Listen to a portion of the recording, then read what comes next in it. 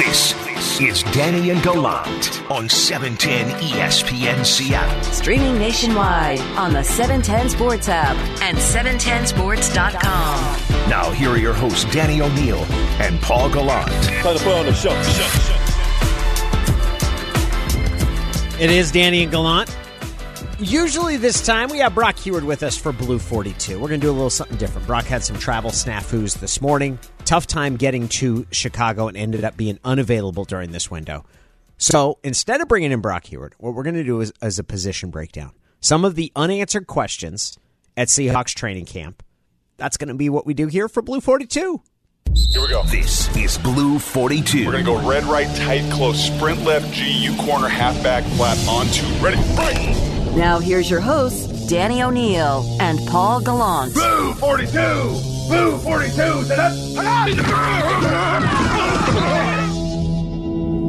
Oh, good morning, Danny. How are you now?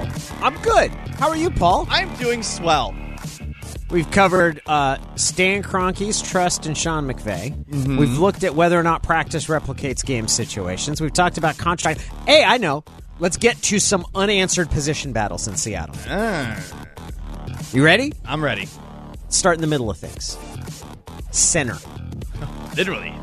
Sounds like Kyle Fuller has the advantage on Ethan Pocic right now. Posic's back at practice this week, but he's been out, had a hamstring injury, came back, re-aggravated the hamstring injury. We haven't seen him yet in a preseason game. Here's Brady Henderson, ESPN.com's beat reporter who covers the Seahawks. He was on with Jake and Stacy yesterday, talking about sort of where it stands between Pocic and Kyle Fuller right now. It almost sounded like Kyle Fuller is the clear front runner to win that job. Just with the way that he said, I'm not ruling out Ethan Pocic to eventually win that job, which makes it sound like, Fuller is ahead of him. And I guess that makes sense just because, Pocic missed so much time at it. Also, I would say that Ethan Pocic did not, I think, garner a whole lot of trust with his play and along with the rest of the play on the interior offensive line down the stretch. Yeah, it's so... I'll raise my hand and say one of the things that I'm unclear on is how Seattle feels about Pocic. Because he's a second-round pick, which is a very high choice for an offensive lineman, especially one who primarily played center. He was drafted when Tom Cable was here and was promptly, as Cable has wanted to move, oh, you played center when you were best in college. Why don't we move you somewhere else? Why don't we have you play somewhere else? He was injured, but when he did play, was not overly impressive in his first 3 seasons. Yeah, I mean, I remember him in Houston. Last year he looked good. Right. Last year, Pocic looks really good for the first half of the season. Down the stretch is where everything shifted a little bit. And that's where it gets a little unclear to me because, and maybe we just need to lean more on Ray Roberts. I feel like offensive line is where people decide something where I'm like, hold up, when was that decision? Like where it was like, Ethan Pocic had problems down the stretch in pass protection and that was a big issue. I'm like, wait, when did that happen? When did that? Why do we think it was him and not Mike Iupati or not Damian Lewis? It's a generalization, right? Because we're looking at the interior of the offensive line. Right. And you think to yourself, well, one of those guys was probably screwing exactly. up. And then it was like, and Pocic stunk before, so he probably stinks now. He becomes a free agent. He doesn't get a lot of interest, but Seattle brings him back. Seattle did not bring him back at a contract that makes you say they believe he's their center for years to come. But they paid him enough that they think he's capable of doing the job. So I can't tell. So I'm raising my... I believe Brady's right. I think Kyle Fuller is going to start the season at center. I don't know if that's a good thing or a flashing light that this is a potential problem on that offensive line. I think that it just stands to reason that a guy who has been on 4 teams... I mean, I remember Fuller, when he was drafted in Houston... was there for a couple of years behind Nick Martin, their center, who they really liked. Who I don't know, was that good? And he ends up getting shipped off elsewhere. If this guy is someone that at times earlier in camp supposedly had, and this was per, I believe, Greg Bell, a pretty good grip on that starting center gig, I don't know what would have changed between then and now if we're not seeing Ethan Pocic out there at all. And it might not be the worst thing in the world. I mean, we've seen the Seahawks go to their backup center before not too long ago. I know Joey Hunt was a little undersized and was pushed back a lot. Oh, little Joey Hunt. But was it a massive drop-off from Justin Britt when Joey Hunt came in? It was a drop. I don't think it was a big one. That's the one position where I feel like you can get away with holding things together with duct tape and rubber bands and such. Well, usually you have another 300-pounder. He's flanked by the two strongest guys on the line, right? Right. So you should be able to provide some help in most cases. That said, Joey Hunt was pretty good, but there were 3 plays every game in which the opposing defensive tackle would pick him up as if he were a suitcase and just fling him. Right. He's like bigger Travis Homer. And that it just got ragdolled. No, Travis Homer was a good pass protector. I never saw... Question 2. Boom, roasted. All right. So at Sam linebacker, we believe it's Darrell Taylor. But if KJ Wright were to be brought in, he's still available. Maybe KJ Wright gets slid back in. Brady Henderson of ESPN weighed in on what he's seen out of Darrell Taylor thus far. He's definitely not stood out to me, really, in the preseason. And I'm kind of wondering, is that just a matter of him having to knock off rust because he didn't play last year?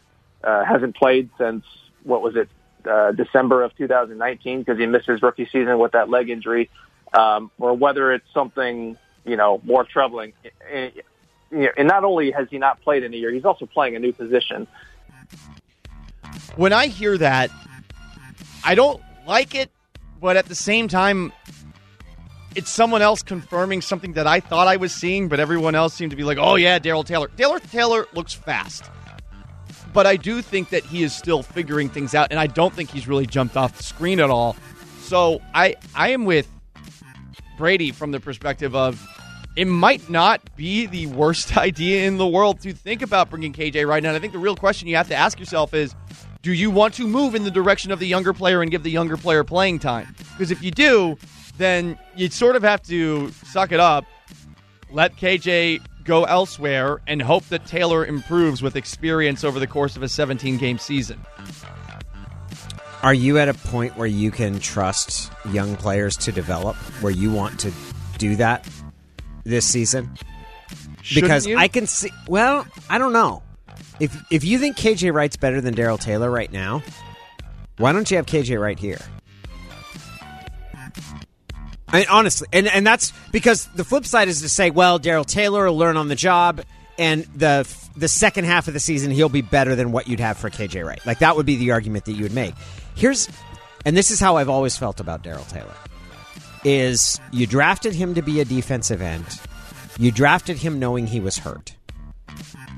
It was unfortunate that injury lingered and kept him sidelined throughout his entire first season. But at this point, your decision has to be made based on what he's doing, not what could have been. Your decision has to be based on what you're seeing. He's had an injury that's kept him sidelined for an entire year, and he's playing a new position. And I don't know how far I'm willing to go down the road of, well, he'll figure it out, and he's young, so the upside is there. As much as, dude, this guy's got to play his way onto the field. I know he's a second-round pick, and I know you put a loft, but that was a while ago. And honestly, if I think that KJ Wright is a better player, that it's not a push, I'm real tempted to bring in KJ Wright to play that from the get-go, because you're not in a rebuilding situation here. He had the best season of his career last year. Period. End of story. So you want to go in the direction of Darrell Taylor, fine, but he better be awesome. And I don't know that that's going to happen. It seems like he and Rasheem Green have switched spots a couple times, but I can't tell if that's just Green going out of a different stance. I've seen the same thing before, and when Aldon Smith was in, too, I had seen a little bit of movement like that, and I've also seen it with Benson Mayowa, too. So I'm the same way. I'm not sure if it's them like flipping the formation or if it's actually some movement. It's weird, right? Because it's not just about stance. Like, just because you line up in a two-point stance doesn't mean you're a linebacker and not a defensive end. But Green has definitely done that the last time. So I'm like, wait a minute, is he playing Sam? And I don't think he is. I think he's still at that rush end. It's some people call it their bear front, where you're basically having even though one of the guys is the strong side linebacker. It's like 5 defensive linemen. So is this people on the internet calling it the is. bear front? Yes, it is. It's people on the internet call. Oh, that's what they call it on the internet, the bear front. They actually call it the Kraken front. Dave Wyman's not going to like this. No, the wolf front. I just love it when you could see where they're in the bear front here. I was like, who's calling it that? I want to say fancy lingo and sound smart. Come on, Danny. You tape room McGee. It's the Chupacabra front. Question 3. All right. Cornerback is the great uncertainty on this team right now. Like we've talked about, strong side linebacker, which is maybe an issue if you squint hard enough. Center, which is uncertain, but that's largely because of injury. Anybody have any idea what the heck's going on at corner? Ken Norton, can you shed some light on what you guys are going to do at cornerback? DJ just came back, from his injury. Trey's been having a fantastic camp. He's been really doing some really good things. Witherspoon is a guy that's been making plays. He had a really good day yesterday. He's been having a really good camp. Preseason has been fair. But at the same time, I think a lot of guys, the competition is still out there. I don't think any decision has been made. But at the same time, we have some really good players to choose from.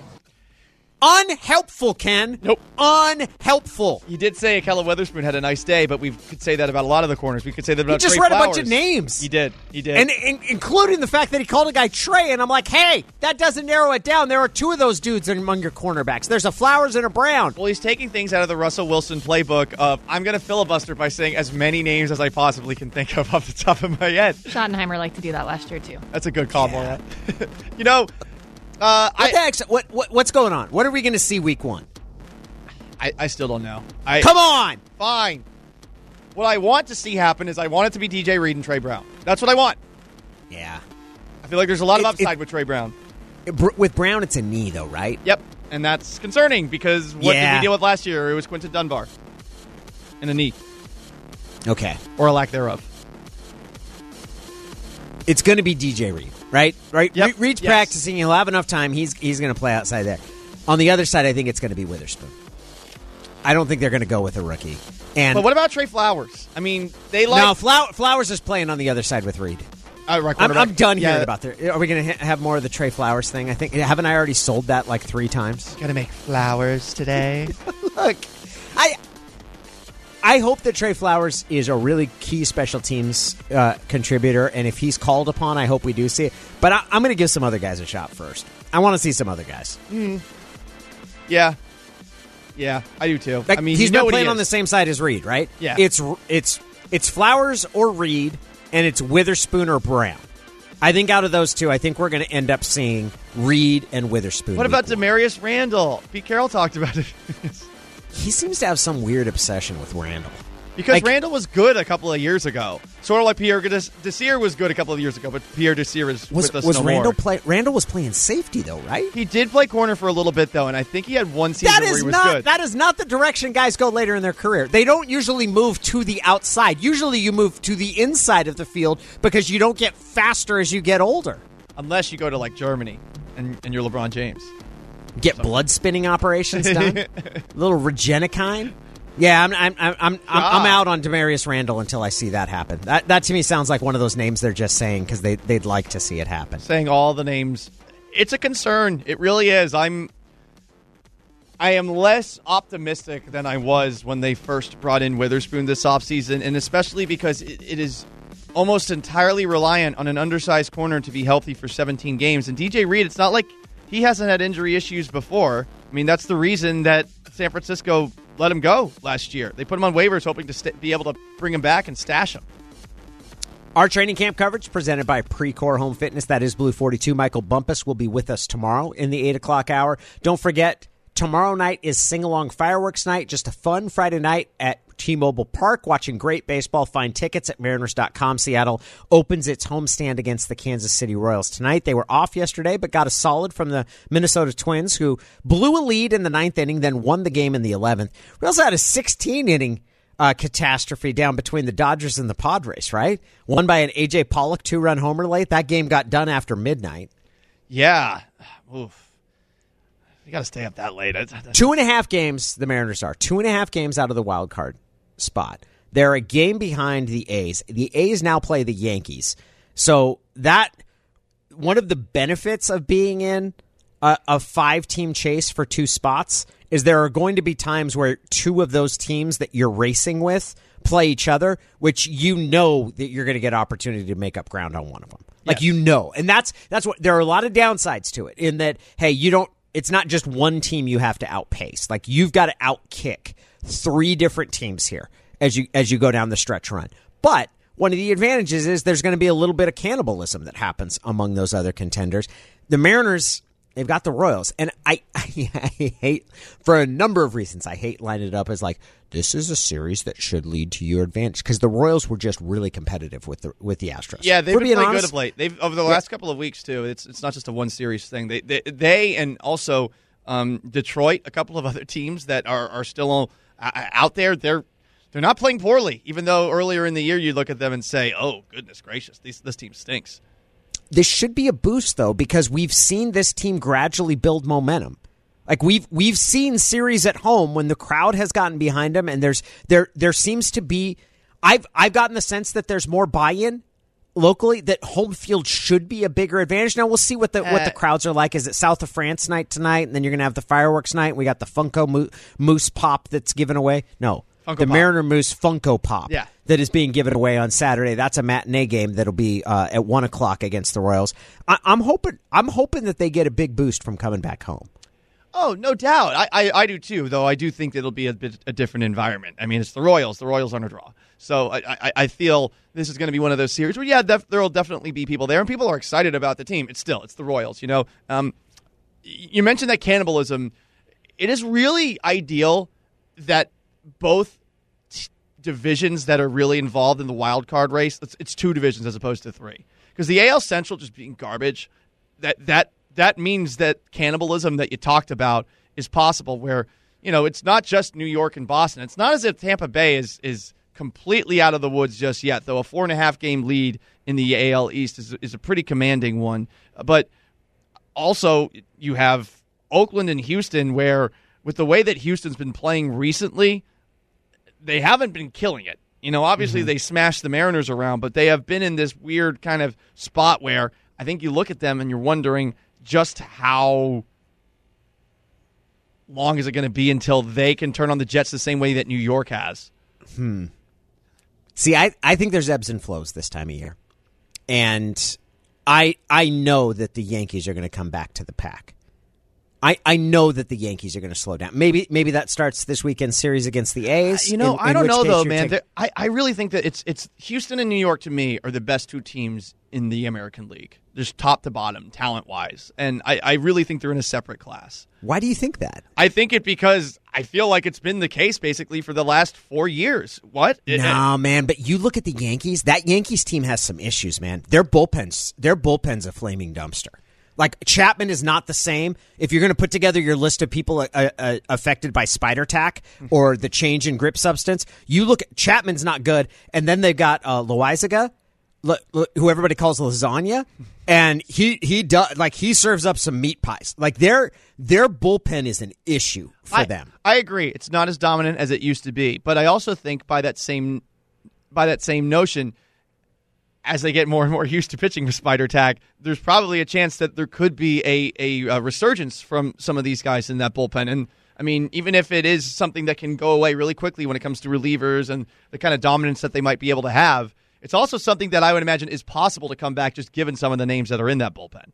So that's interesting. So you think the Astros and Yankees are the class. Who do you think the Mariners are chasing then? Because the White Sox are out of the conversation. You're right. It's not going to be a team from the AL Central. Who are the Mariners going to have to? Who's going to be their toughest competition for the wild cards? I think that it's probably, and look, Toronto is not that close to the top of the wild card rankings. I think Toronto's what, a game and a half back of you? Yeah, back of the Mariners. They only have 66 wins right now. So I mean that's another team that you throw into this giant puzzle, this Jenga piece. Boston, I think, is probably the one that you're looking at right now, and you have to outpace Boston because it looks like Oakland's falling apart, and they might. You have to. I would say you have to pass Oakland. Yes, I don't see a scenario where the 2 teams that get the wild cards are AL West teams. I think you absolutely have to pass Oakland. I think you're going to end up having to stay in front of Toronto and chase down the Yankees. I think Boston is going to rebound from their rough stretch of games. And maybe the bottom really has fallen out because it certainly, since the trade deadline, they've had a lot of problems. I think it's going to be, I think you're going to end up having to catch the Yankees. If you pass the Yankees and the A's, you're going to make the playoffs. Yeah, or it's the A's in Boston too. I wonder if New York can keep up and keep on going up and catch even Tampa Bay. But the way that they're playing right now, I think they are definitely going to be one of those wild card teams. Of course, there's a lot of season left. That series that the Mariners have, the 13th through 15th against Boston, I mean, that might be the most important series of the year. And I know, obviously, they've got a couple of different series against Houston. You could add them all up together in the last couple of series against the A's and say, okay, well, yeah, these are obviously important too. But that one is almost one that I look at and I think you might have to sweep it, to really make sure that Boston is not in a spot where they're significantly ahead of you. I feel like the schedule shapes up really well for the Mariners in this sense, that the difficult teams they have to play are the teams that they're chasing down or competing with. Like they don't have games left with the White Sox, right? Right. Like they don't have games left with the Tampa Bay Rays. The teams that they're going to be playing are the teams that they have more games left against the A's, who I think are a much 7 more as opposed to the Astros. 6. The good teams that they're going to play are the teams, and I think as a baseball team, that's what you always want. What you always want is, okay, I get an opportunity to knock off the team that I need to catch. Like I control that destiny most in my hands. I think that the schedule, and because that Boston series, I believe, is sandwiched right around. There's 2 series against the A's, and then there's that series against Boston that are all kind of in that final 3 weeks of September. I think it shapes up really well for them because of that. I agree. And look, I don't know if the Royals are a layup, but you have 2 series against Arizona, who's not good. You have 2 series against LA, the Angels, who aren't very good either. So, I mean, assuming that you can win for the most part, I would say the majority of those series. Yeah, and look, the thing that you do also have working for you too is all of a sudden in this second half of the year, you're playing Oakland and Houston a ton. So there's a little bit more familiarity there. So that should, even if Houston's way ahead of you and Oakland, you can make the argument is a better team based off of a lot of different numbers. That familiarity evens things out a little bit, especially if you're seeing the same guys over and over and over again, at least in principle. It's Danny and Gallant. Jerry Dipoto, Mariners general manager, he's going to make his weekly visit with us. That comes up next. You're listening to Danny and Gallant. Powered through the Alaska Airlines Studios. On 710 ESPN Seattle. Now, here are your hosts, Danny O'Neill and Paul Gallant. I was realizing last night that I have taken to seeing the baseball season now as a horse race. And usually they'll use that term in political journalism as sort of a description of the presidential race, of everything is viewed toward which party's candidate is going to win. Here there are 5 teams. There are 5 different entrances. What has happened up until now will not matter nearly as much as what happens going forward. Like we're getting to the point where all of these different things that we spent so much time talking about, run differential and all of these different, like seriously, but all of those different statistical indicators, because those stats are useful for telling you what has happened and providing you guidance for what is most likely to occur. But there's a limit to how much they can predict the outcome of a game, because a game is hundreds, if not thousands, of incremental decisions and execution. We're getting very close to the point where how the Mariners got here does not matter nearly as much as whether or not they can pull it off for another 30 days. That record that they have, they're 12-4 in extra innings games. Like that's a sign that a team has been fortunate at the very least, and that's going to matter less and less the closer we get to the end of the season, because there's a limited number of games, and it just depends on how you execute in those. And while statistics provide a bare guide, the ability to predict what will happen lessens with the fewer games you have left. Is the most important statistic that the Mariners are 12-1 when they wear teal? I think it is. That got me, Paul. That got me. I was completely leaning off balance, and he got me with a knee-buckling curve there. Pow, pow. Yes, it makes as much sense as anything else that the Mariners 12-1 in their teal jerseys, and what we welcome Jerry Dipoto into each and every week is to talk about fashion. No, we're not going to ask about teal jerseys. Kind of Jerry, welcome aboard. Thanks so much for joining us this morning. Thanks, guys. I'm now having illusions of teal jerseys dancing through my head. Please. Why aren't we wearing these every day? I didn't realize that. Jerry, they look so good, but they're 12-1 when they wear them. This is a ridiculous anomaly in a season that there has been so many inexplicable things taking place. You know, we had this back in 2016 when we got on a really good run in midsummer. We had it with our blue jerseys where we were running some crazy win percentage with blue jerseys on. And, you know, it helped that Hisashi Iwakuma preferred the blue jersey and chose it most of his starts and was in the midst of a really good run. But I usually don't track things like that, but I will now. Jerry, I was just saying that this is the time of year where I start to feel that it's more like a horse race, where what had happened the previous few months and all of the different statistical trends that we spend so much time looking at become less important, because it's just a matter of which team is going to execute and play the best baseball over this final month, final 5-6 weeks of the season. It's a really fun time of year. It really is. You know, one of the things that we talk about frequently is the fact that, you know, while we can get as analytical as any of the other 29 teams, and we all do it, we can sit and we can inspect how things happen, why they happen. Is this for the reality is that the wins that we have achieved to this point in the season are banked. They're in the bank, and what we have moving forward is roughly 5 weeks to see if we can catch up or overtake the leaders. And we've put ourselves in a position to make it a really exciting, you know, month plus here in Seattle. We've been talking about some of the guys who have been essentially the metronome for the Mariners this season. And on the batting side of things, it's been Ty France for the most part this year. Chris Flexen, coming off of another important start, has also been that.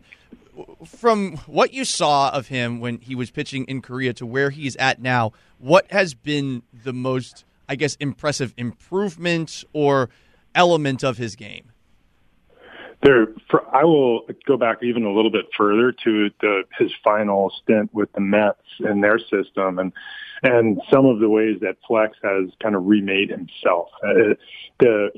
He reshaped a lot of his pitches. He reshaped his body, which was, you know, he will tell you maybe the biggest step for him is, you know, he lost a good deal of weight. He is a more athletic person than he was maybe before this started, and his endurance has been terrific. So he got himself in great shape. He showed up in spring training with 4 average to plus major league pitches and a willingness to use them all in every count. And I think one of the things that really stands out with Flex is that he has the courage to throw any of those pitches at any time and doesn't really allow the hitter to affect the way he's thinking. He reads swings quite well.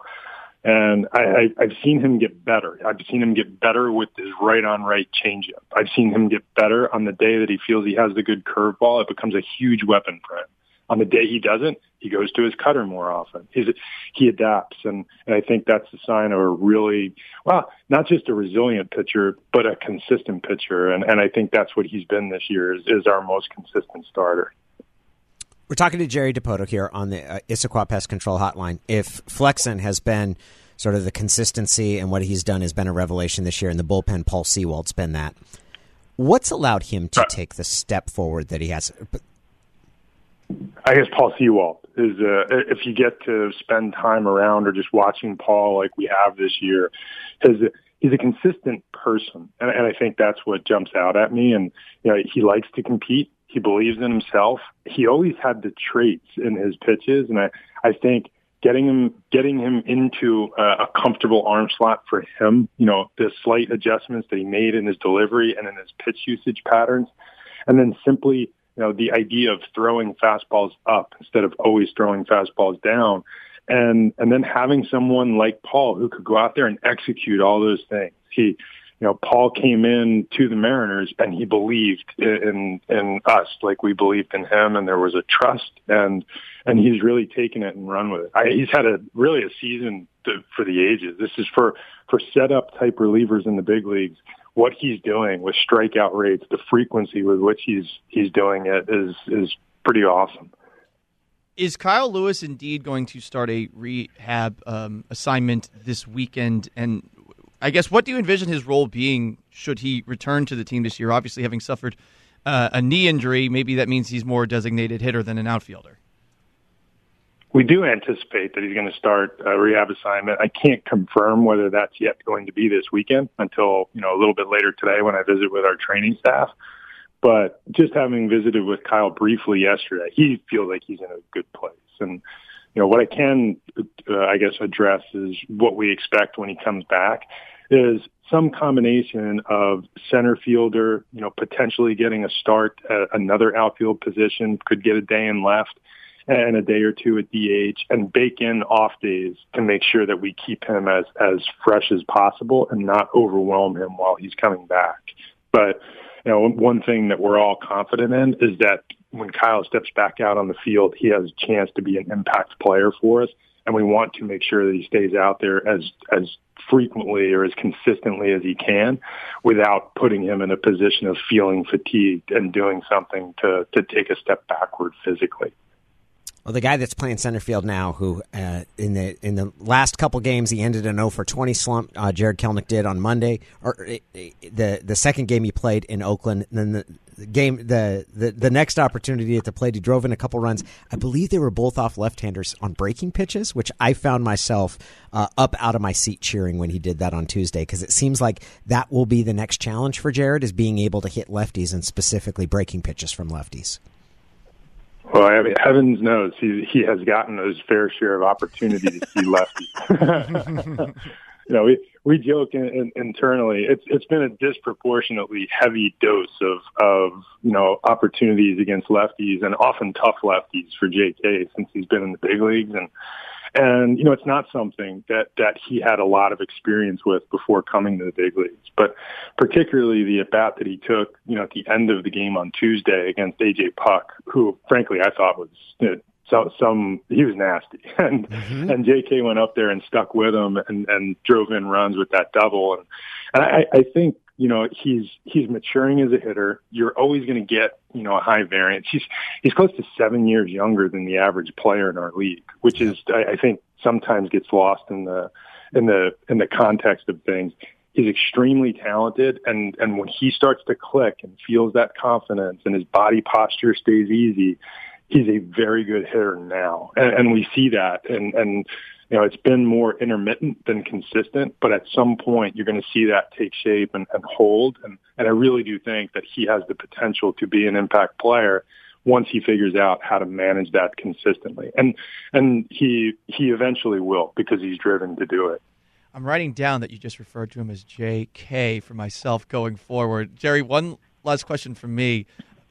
Are there any perhaps celebrations in order for, promotions for you, contract extensions for you? Because it is something we're all curious about, because, man, this team has done an incredible job this year, and both you and Scott Servais, I think, are a big part of all of this. Well, first, we celebrate everything. And, sometimes we're criticized. We are a celebratory group. So, I will say this, that I've addressed this when asked before. I'm very confident in what's happening here with the Mariners, and I know our owners are as well. And, we've talked about this intermittently for quite some time now, and I'm certain that we're going to get something worked out that keeps all of us here in Seattle for the future. And that's an important step for us. And I will celebrate when that time comes, because it's every small victory is something that you should celebrate. Well, all the small victories are adding up to being a really, really exciting end of August and into September. Jerry, we're always grateful for the time, and we're looking forward, starting with tonight's game against the Royals, south of France night. I hope that you get your baguette, you settle into the press box, or wherever you watch this game from, because it should be the start of a really exciting stretch run. I wish there was some pastry involved, but I will somehow I will conjure something to remind myself that I need to be in. I will drop this as I leave. I cannot say enough about what Ty France has done in the second half of this season, and he has been a rock in our lineup, and he should be celebrated tonight. And I think it's fun that we're doing something in the ballpark that gets the fans engaged and really appreciating Ty. Jerry, thank you so much. We'll look forward to talking to you next week. All right, guys. We'll see you. It is Danny and Gallant. Interview extravaganza continues. I believe we've got D. Eskridge lined up, Seahawks slot receiver. He's going to join us next here You're listening to Danny and Gallant on 710 ESPN Seattle. Now, here are your hosts, Danny O'Neill and Paul Gallant. We're flipping back over to Seahawks training camp. Our coverage brought to you by Precor Home Fitness. We've got with us now, joining us from the practice facility, is Dee Eskridge, Seattle's rookie receiver. We're just getting to know him, but I'm willing to bet that it's not been harder for anyone these first couple weeks of training camp than our guest, Dee, who had to watch and wait until he was activated to begin practicing. I'm going to bet those first couple weeks of watching wasn't easy for you. Yeah, it definitely wasn't.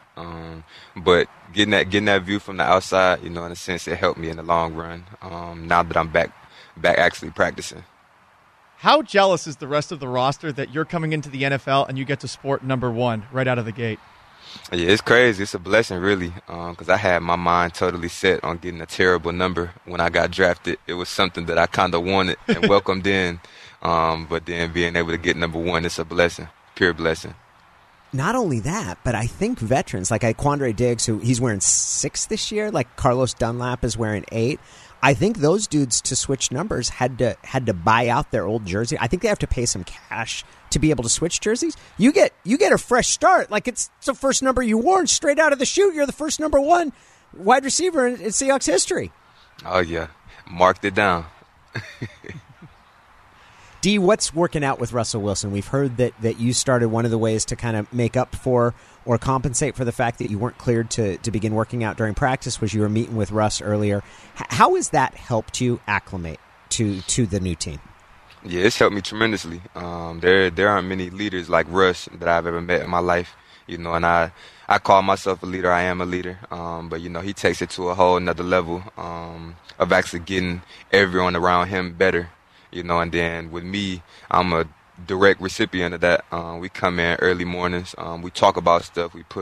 We visualize things. It's being a young guy, having an older guy to help me like that. It's nothing short of a blessing. I'd read that you're not a morning person. Has there been a trick to getting up early? We, along with you, also are guys who have to get up early. Yeah, I wouldn't say I'm not a morning person, because the football world is turned. I can't sleep past 7 anyway. But the 5s, they're definitely harder than the 7s. But I welcome it in. Just get up, give myself like 5-minute grace, and then just get up, go about my day. Don't think about it. The voice is Dee Eskridge, your Seahawks rookie receiver. We don't spend enough time, I don't think, talking about the kind of balls that quarterbacks throw, the kind of passes. What is the kind of ball that Russ throws? It's a pretty throw. That's about the best way I can explain it. He looks good throwing it, and then the amount of air he puts under it gets into just the perfect spot to where we can only catch it. And then especially coming over the middle, he protects us a lot. So it's amazing, honestly. I obviously haven't been around a quarterback like Russ, but going out there and catching passes from him is great. Watching as an observer, the trajectory, the air that Russ puts under his deep throws has always stood out to me. What does that do for a receiver like you, and especially someone whose strength is their speed? Is that an advantage, having a quarterback that can loft a pass like that? Yeah, definitely. It allows me to run, just beat the corner, and then set my landmark, and then just run. And then that's pretty much the only thing I have to worry about other than the catch point, because Russ, he's going to put it where I need it to be. And all I got to do is do what I do. You've done a lot of different things over the course of your football career. I know you played some running back in high school, and you were on the outside at wide receiver, returning kicks and stuff in college. And I'd imagine now that you're getting some opportunities to be a slot receiver. Michael Bumpus, who played for the Seahawks, was talking about how it isn't easy to transition from being an outside wide receiver to a slot receiver. Have you faced any of those challenges, and what's been the biggest thing, the most difficult thing for you to pick up? Yeah, it's definitely been a transition. But I kind of feel like that's who I am, really, because ever since I've gotten out of high school, I've played about 4 or 5 different positions ever since then. So it's always a process. So I don't really take it too hard. I just try to take in the information, because that's the hardest part right now. Is so much information, being in the NFL, being in this offense, that we have to know. We almost have to be a quarterback in the slot and on the outside, because I'm doing both of those. So it has its difficulties, but, you know, it's working well. Like I said, because Russ, he won't allow me to fail. So, you know, everything that I do, you know, he's always encouraging and always is, you know, making me better on a daily basis. It was so exciting to hear the crowd back at Lumen Field on Saturday. I mean, it's been a year since we've heard the crowd. I would imagine for you, it's your first home game there, regardless of crowd or presence. And I don't know if you're going to play in this weekend's preseason finale or not, but have you allowed yourself to daydream or think about what it's going to be like when the season starts for real and you get out there with a sold-out crowd as loud as this place can get? Have you allowed yourself to think about what that might feel like? Plenty of times. And honestly, most of those times come when I wake up at 5 a.m., 5:15 a.m., you know, just laying back, got my 5-10 minute grace period. You know, I just lay back and think about, you know, the things that are actually coming forth. Walking out there, saying my prayer, and then it actually being in Lumen Field. You know, everything is actually real. A lot of things haven't felt too real just because I've been injured a lot. But when that day comes, everything's going to be real for sure. Well, it's coming sooner than any of us could expect. I know it probably seems a long way off. D, it's really great to talk to you. We're excited to watch you. And thanks for the time this morning. It's been really great to talk to you. Yes, sir. Thank you guys for having me. That is D. Eskridge, your Seahawks rookie receiver. We're going to be going back out to Seahawks training camp. That's going to be in, about 25 minutes from now. We'll talk to Gerald Everett, who is a tight end for the Seahawks. But up next, we're going around the NFL on Danny and Gallant.